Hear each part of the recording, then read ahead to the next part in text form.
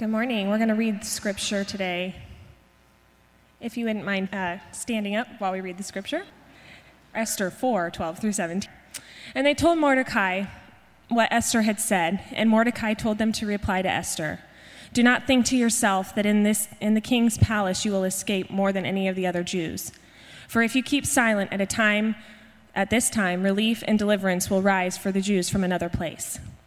But you and your father's house will perish, and who knows whether you have not come to the kingdom for such a time as this." Then Esther told them to go and reply to Mordecai, "Go and gather all the Jews to be found in Susa, and hold a fast on my behalf. And do not eat or drink for 3 days, a night or day. And I and my young women will also fast as you do. Then I will go to the king, though it is against the law, and if I perish, I perish." Mordecai then went away and did everything as Esther had ordered him.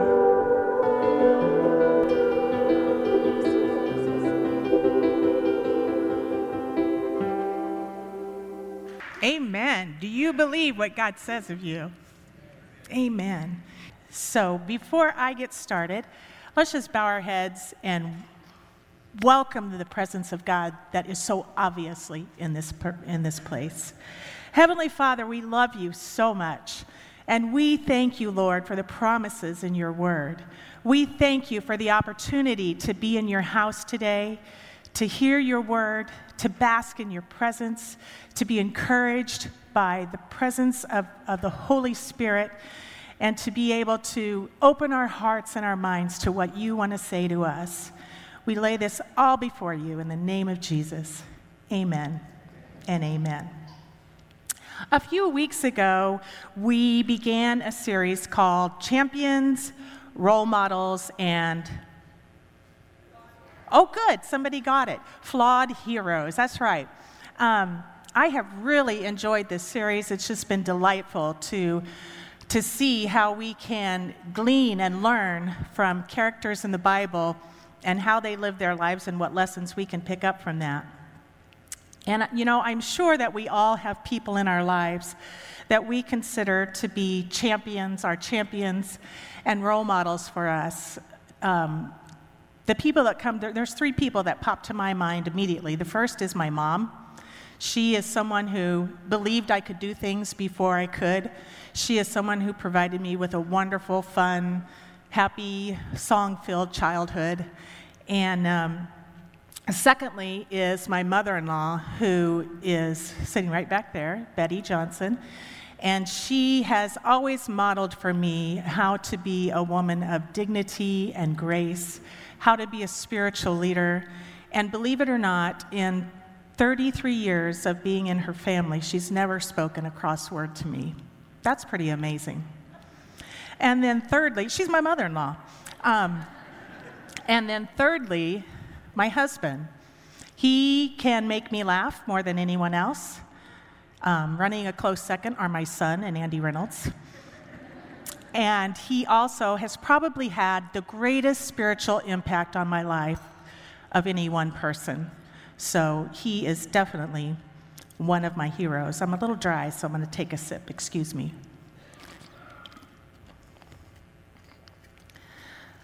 Today, I have the privilege of sharing the story of one of my biblical heroes.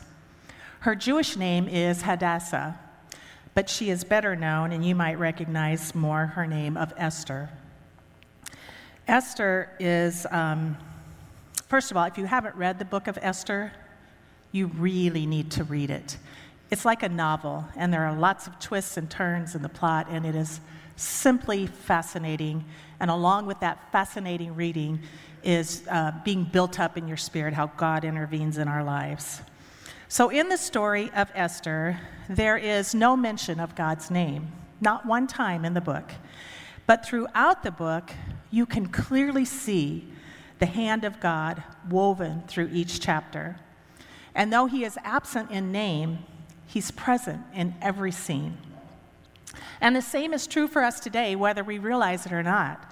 Whether we acknowledge or ignore God, He's present in our lives every day. And so you need to ask yourself, how do I operate? Do I operate as one who acknowledges that God's with me, that he's there for me every moment or every day? Or do I operate in that realm of ignoring God and just doing things as I wish? As I was growing up, there was a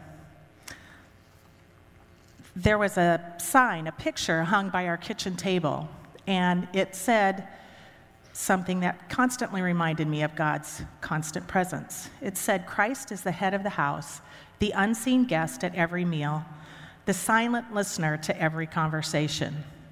And I have to tell you, there were times I was sitting around that table, chatting it up, and I would look up at that sign, and I would get convicted.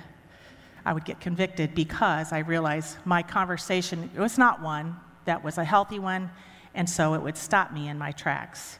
God is always available. He's always present. He's always aware of what's happening in our lives. Now, before we see what we can glean from Esther's life, let's take a look at the backstory. I've had the privilege of working with several of the productions in our church and our school. I love theater. So let's take a moment and set the stage for our lessons from Esther. The time was 5 BC, and the Persian Empire was booming, exploding. It was thriving. It had grown to 127 provinces, stretching from Egypt to India, which was over a 2,000-mile area. And Israel at this time was in captivity to the Persian Empire. But the people groups who didn't resist as Persia was conquering, as they were coming in, they were allowed to continue to worship their own gods and practice their own customs. So when the time came for them to be released, if they wanted to return to their homeland, then many of them chose to stay because they had started businesses, they had built relationships with people, and it felt like home at that point. They didn't have much to go back to. So in our story today, the king was throwing a huge party. I'm sure my daughter Tina probably had something to do with it because she loves parties. But nobles from all the provinces had come to Susa, which was the king's summer palace, for a 180-day feast.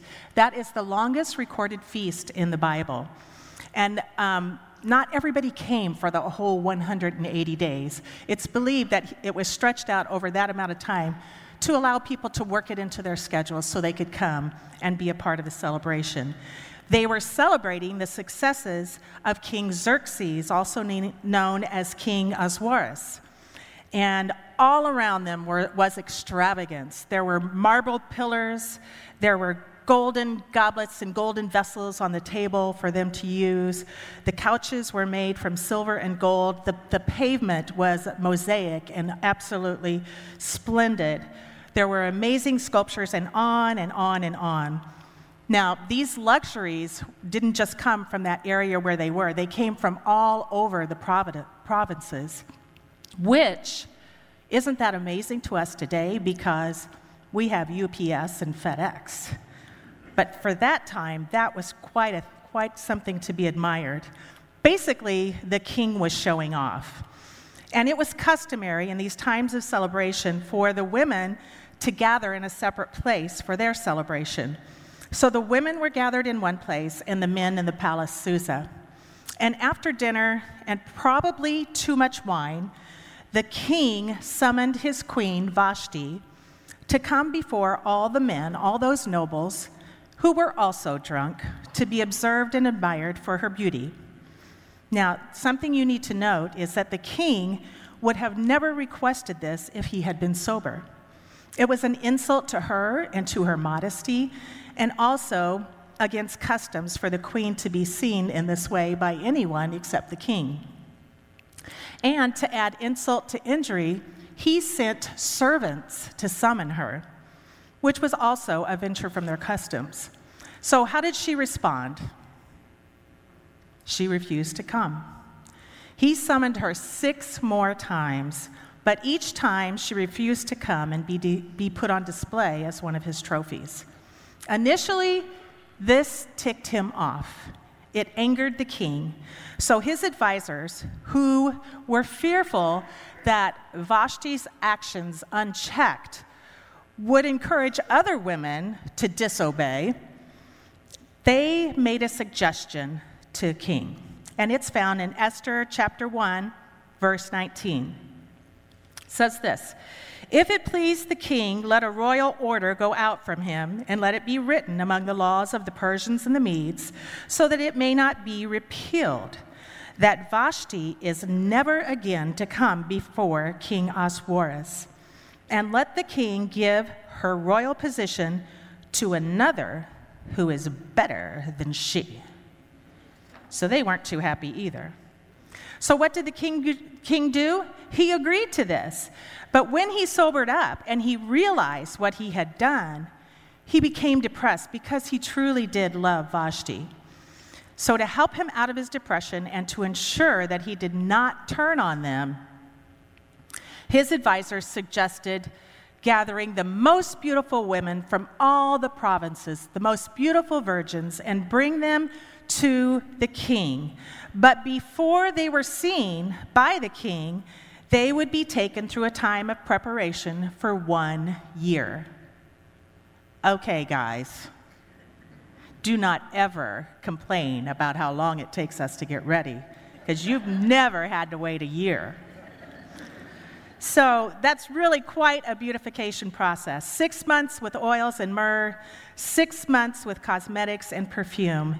Then the king would choose from the most beautiful women in the land a new queen. So Xerxes pondered on that, I'm sure for a very brief time, and said, that sounds like a good idea. So here in Esther, we find the one and only, the first and only beauty pageant in the Bible. This is where Esther comes into the story. She was not an obvious candidate for queen. She was not an obvious candidate for the queen of Persia. She was Jewish. She was an orphan. She was raised by her Jewish cousin, Mordecai. She was exiled from her home in Jerusalem and raised in Persia. And she had no connection with Persian nobility, no voices in her favor. But Esther was described as being beautiful in form and figure, and she found favor with the king's servant, Hegai. In Esther 2:15, it says, "When the turn came for Esther, the daughter of Abihail, the uncle of Mordecai, who had taken her in as his own daughter, to go into the king, she asked for nothing except what Hegai, the king's eunuch, who had charge of the women, advised. Now Esther was winning favor in the eyes of all who saw her. Hegai was the overseer of the harem, and he took special care of Esther and assigned her 7 attendants to meet her needs. And he also gave her the best accommodations, the very best place to stay in the harem. So as she went before King Xerxes, she was found to be his favorite, and he named her his queen." Now, at the same time, there was an evil man named Haman, and he was the king's advisor and one of his closest friends. Haman was second in command under the king. Here's the king, here's Haman, right up there. He was an Amalekite, and something you need to understand is the Amalekites were in deadly opposition with the Jewish people. They did not like each other. He was a man who sought position, power, and honor. And at his request to the king, a decree went out that everyone at the king's gate should bow to him as he passed by. Here's where the problem comes in. He was infuriated when Mordecai, because of his devotion to God, refused to bow over and over again. So Haman had everything he wanted except for one bow. And this produced such anger and restlessness in him, and it just would not stop. So he discovered that Mordecai was Jewish, and he wanted revenge not only on Mordecai, but on all the Jews. So he painted this ugly picture of the Jewish people and asked the king's permission to plot their demise. The king decreed to all the people in the provinces that on a particular date, all Jews should be destroyed. The king had no idea that Esther was Jewish because Mordecai had instructed her to keep that a secret. This decree sent Mordecai into a deep sorrow. He threw on, as was the custom in that day, threw on sackcloth, rubbed ashes on himself, and began, and the Bible says he wept bitterly and loudly in the streets. So Esther heard of this, and she sent proper clothing to him and wanted to know what was going on. He refused the clothing, and he sent word back to her by providing her with a copy of the king's decree and begged her to approach the king on behalf of their people. So here's what it says in this part of the story in Esther chapter 4, verses 10 through 17. Then Esther spoke to Hatach and commanded him to go to Mordecai and say, all the king's servants and the people of the king's provinces know that if any man or woman goes to the king inside the inner court without being called, there is but one law, to be put to death, except to the one to whom the king holds out the golden scepter so that he may live. But as for me, I have not been called to come into the king these 30 days. And they told Mordecai what Esther had said. Then Mordecai told them to reply to Esther, do not think to yourself that in the king's palace you will escape any more than all the other Jews. For if you keep silent at this time, relief and deliverance will rise for the Jews from another place, but you and your father's house will perish. And who knows whether you have not come to the kingdom for such a time as this? Then Esther told them to reply to Mordecai, go, gather all the Jews to be found in Susa and hold a fast on my behalf. And do not eat or drink for 3 days, night or day. I and my young women will also fast as you do. Then I will go to the king, though it is against the law. And if I perish, I perish. Mordecai then went away and did everything Esther had ordered him. Isn't this a fascinating story? There are so many things we can learn from this story. The first one I think that we should grab a hold of is God's providence. You know, Mordecai, as evidenced in the scripture I just read, had come to the revelation that God had placed one of the targeted people, Esther, a Jew, at the right place at the right time. God does not raise up his children solely for their own good. It's not just so that we can feel good about ourselves and be lifted up and admired and respected, but many times he lifts his children up for the good of others. He doesn't put them in a place of privilege without giving them a responsibility to advance God's kingdom. God designed all of us with a purpose. Our background doesn't matter. Our place or position doesn't matter. God has made us who we are, and that is enough. He has created each of us just as we are and equipped us to do what he designed us to do. If you're intelligent, if you have favor with people, if you have wealth or position or advantage, it is for one purpose: to use for the spiritual good or eternal welfare of others. We must make the decision to step up to our call, to take the risk that he nudges us to take as he did to Esther. We should never have the attitude, I've got this, it's all right, I've got it under control. But we should be sure that if he calls us, that God's got this. Esther was an orphan. She was exiled from her country. She was raised by her cousin. She was taken from her only family to be placed in a harem of hundreds of women, all desiring a position to be given to just one. Not the typical backstory of a queen. Nothing about her story was an accident. Nothing about your story is an accident. The way you look, the way you speak, whatever stories are written on the pages of your life are all a part of God's design. There are no random moments, no coincidences, only opportunities designed by God. Even when evil or bad things happen to us, God promises to turn them to good. With the help of Mordecai and his revelation and his faith, Esther realized that she had a purpose. She knew, despite the danger of approaching the king without an invitation, that she might be in this position for such a time as this. And Mordecai had faith that God would rescue the Jews. It's so evident in the message he sent to Esther. 4:13 says, "Do not think to yourself that in the king's palace you will escape any more than all the other Jews.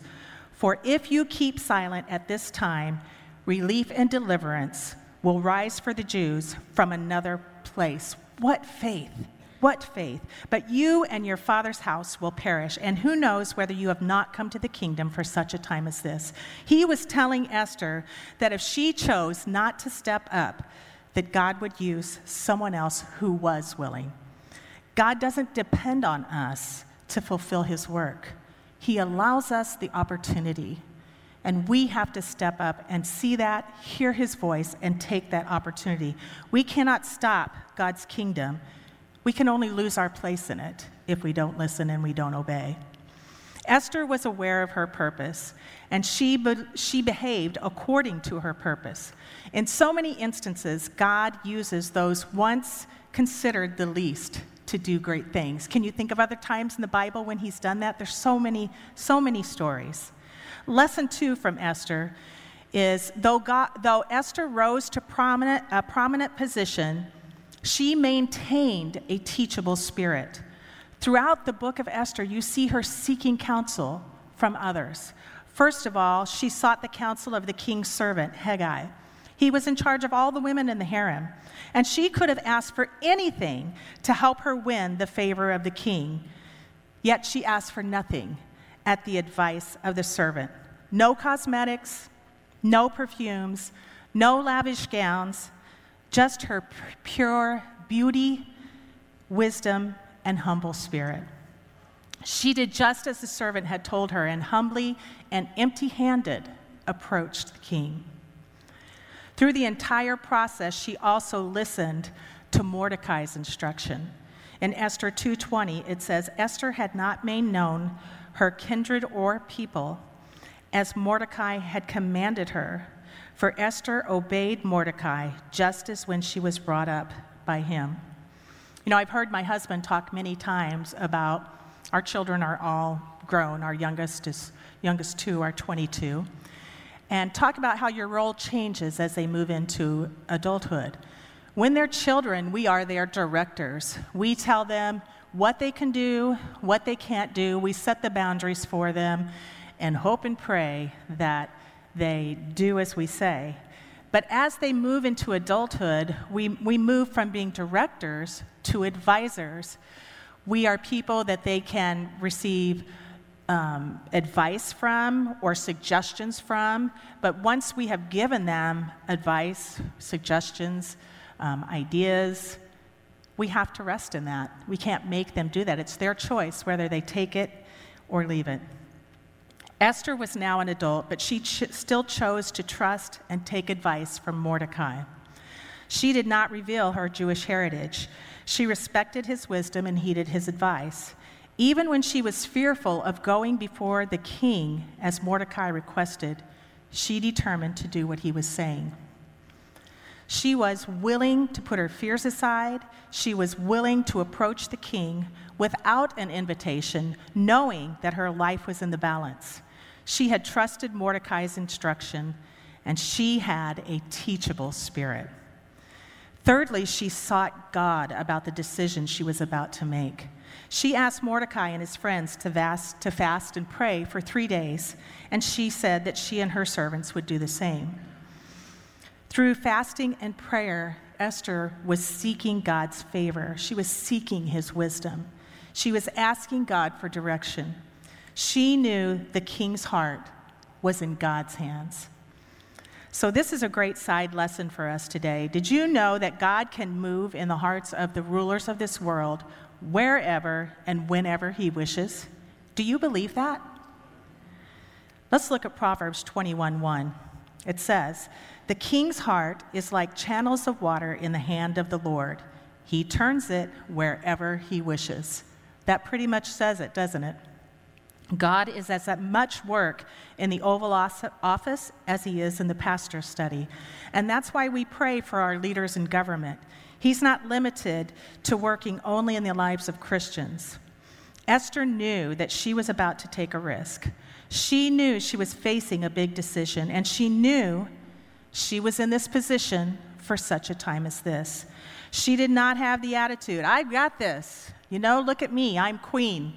I'm highly regarded, I have power." No, she didn't have the attitude, "I've got this." Instead, she sought God for 3 days, and she gave it to him. We must have a teachable spirit, no matter how young or how old we are. She didn't allow her success to puff her up, and we cannot allow the knowledge and experience and success that we gain in life to move us to the mindset of being the ultimate authority. Instead, we should be lifelong learners. We should let the things that we learn make us aware that there's so much more to still be learned. We need to always remain teachable. We need to learn from our family. We can learn from children. Have you ever learned a lesson from a child? I have. We can learn from our friends. We can even learn from our enemies. We can look for life lessons every day. Consider that you could learn something from everyone. Sometimes it's what to do or how to do things, and sometimes it's like, I'm never going to do that. It can be what to do or what not to do. We need to pray for God to give us a teachable spirit, to recognize that there's always more to discover about God and about his awesomeness. We need to ask him to teach us something new every day. There's so much to learn from Esther's story, but we have a limited amount of time today, so we're going to look at just one more lesson from Esther. Esther waited on God and obeyed God. She was a woman of patience. She recognized the responsibility. She knew that she hadn't just become queen because God liked her. She knew that she had a responsibility. With that privilege came responsibility. She knew she was the best advocate for her people. And with this realization, she did not just rush in and tell the king without thinking it through. She didn't just go and get it over with. Are you like that? If there's something that's on your shoulders that you have to do and you don't want to do it, that you just want to do it and get it over with? A lot of us are like that. But she prepared her heart by praying and fasting, and she asked those around her to do the same on her behalf. And she waited and listened for God to guide and direct her. In Psalm 130, verse 5, it says this, "I wait for the Lord, my whole being waits, and in his word I put my hope." I think this is exactly what Esther did. She waited for God, and she found hope in him. So after these 3 days of fasting and praying, Esther decided to approach the king without invitation. He had not called her for 30 days. So you think the enemy was whispering something in her ear at that time? What do you mean you're going without invitation? He hasn't invited you for 30 days. You've probably made him mad. You probably did something or said something that he didn't like. Why in the world would you go without an invitation? I'm sure all that was rolling around in her mind. But when the king saw her standing in the court, he extended the golden scepter. This was a good sign. He welcomed her in, and he offered her, not only did he welcome her in, he offered her half of his kingdom. Now, I don't know about you, but after being so unsure about approaching the king and then receiving the welcome and an offer for gifts, it seems like that would be the perfect time to spill the beans. I have to tell you, I've been married to Mark for 33 years, and over those 33 years, I have learned when to ask for something.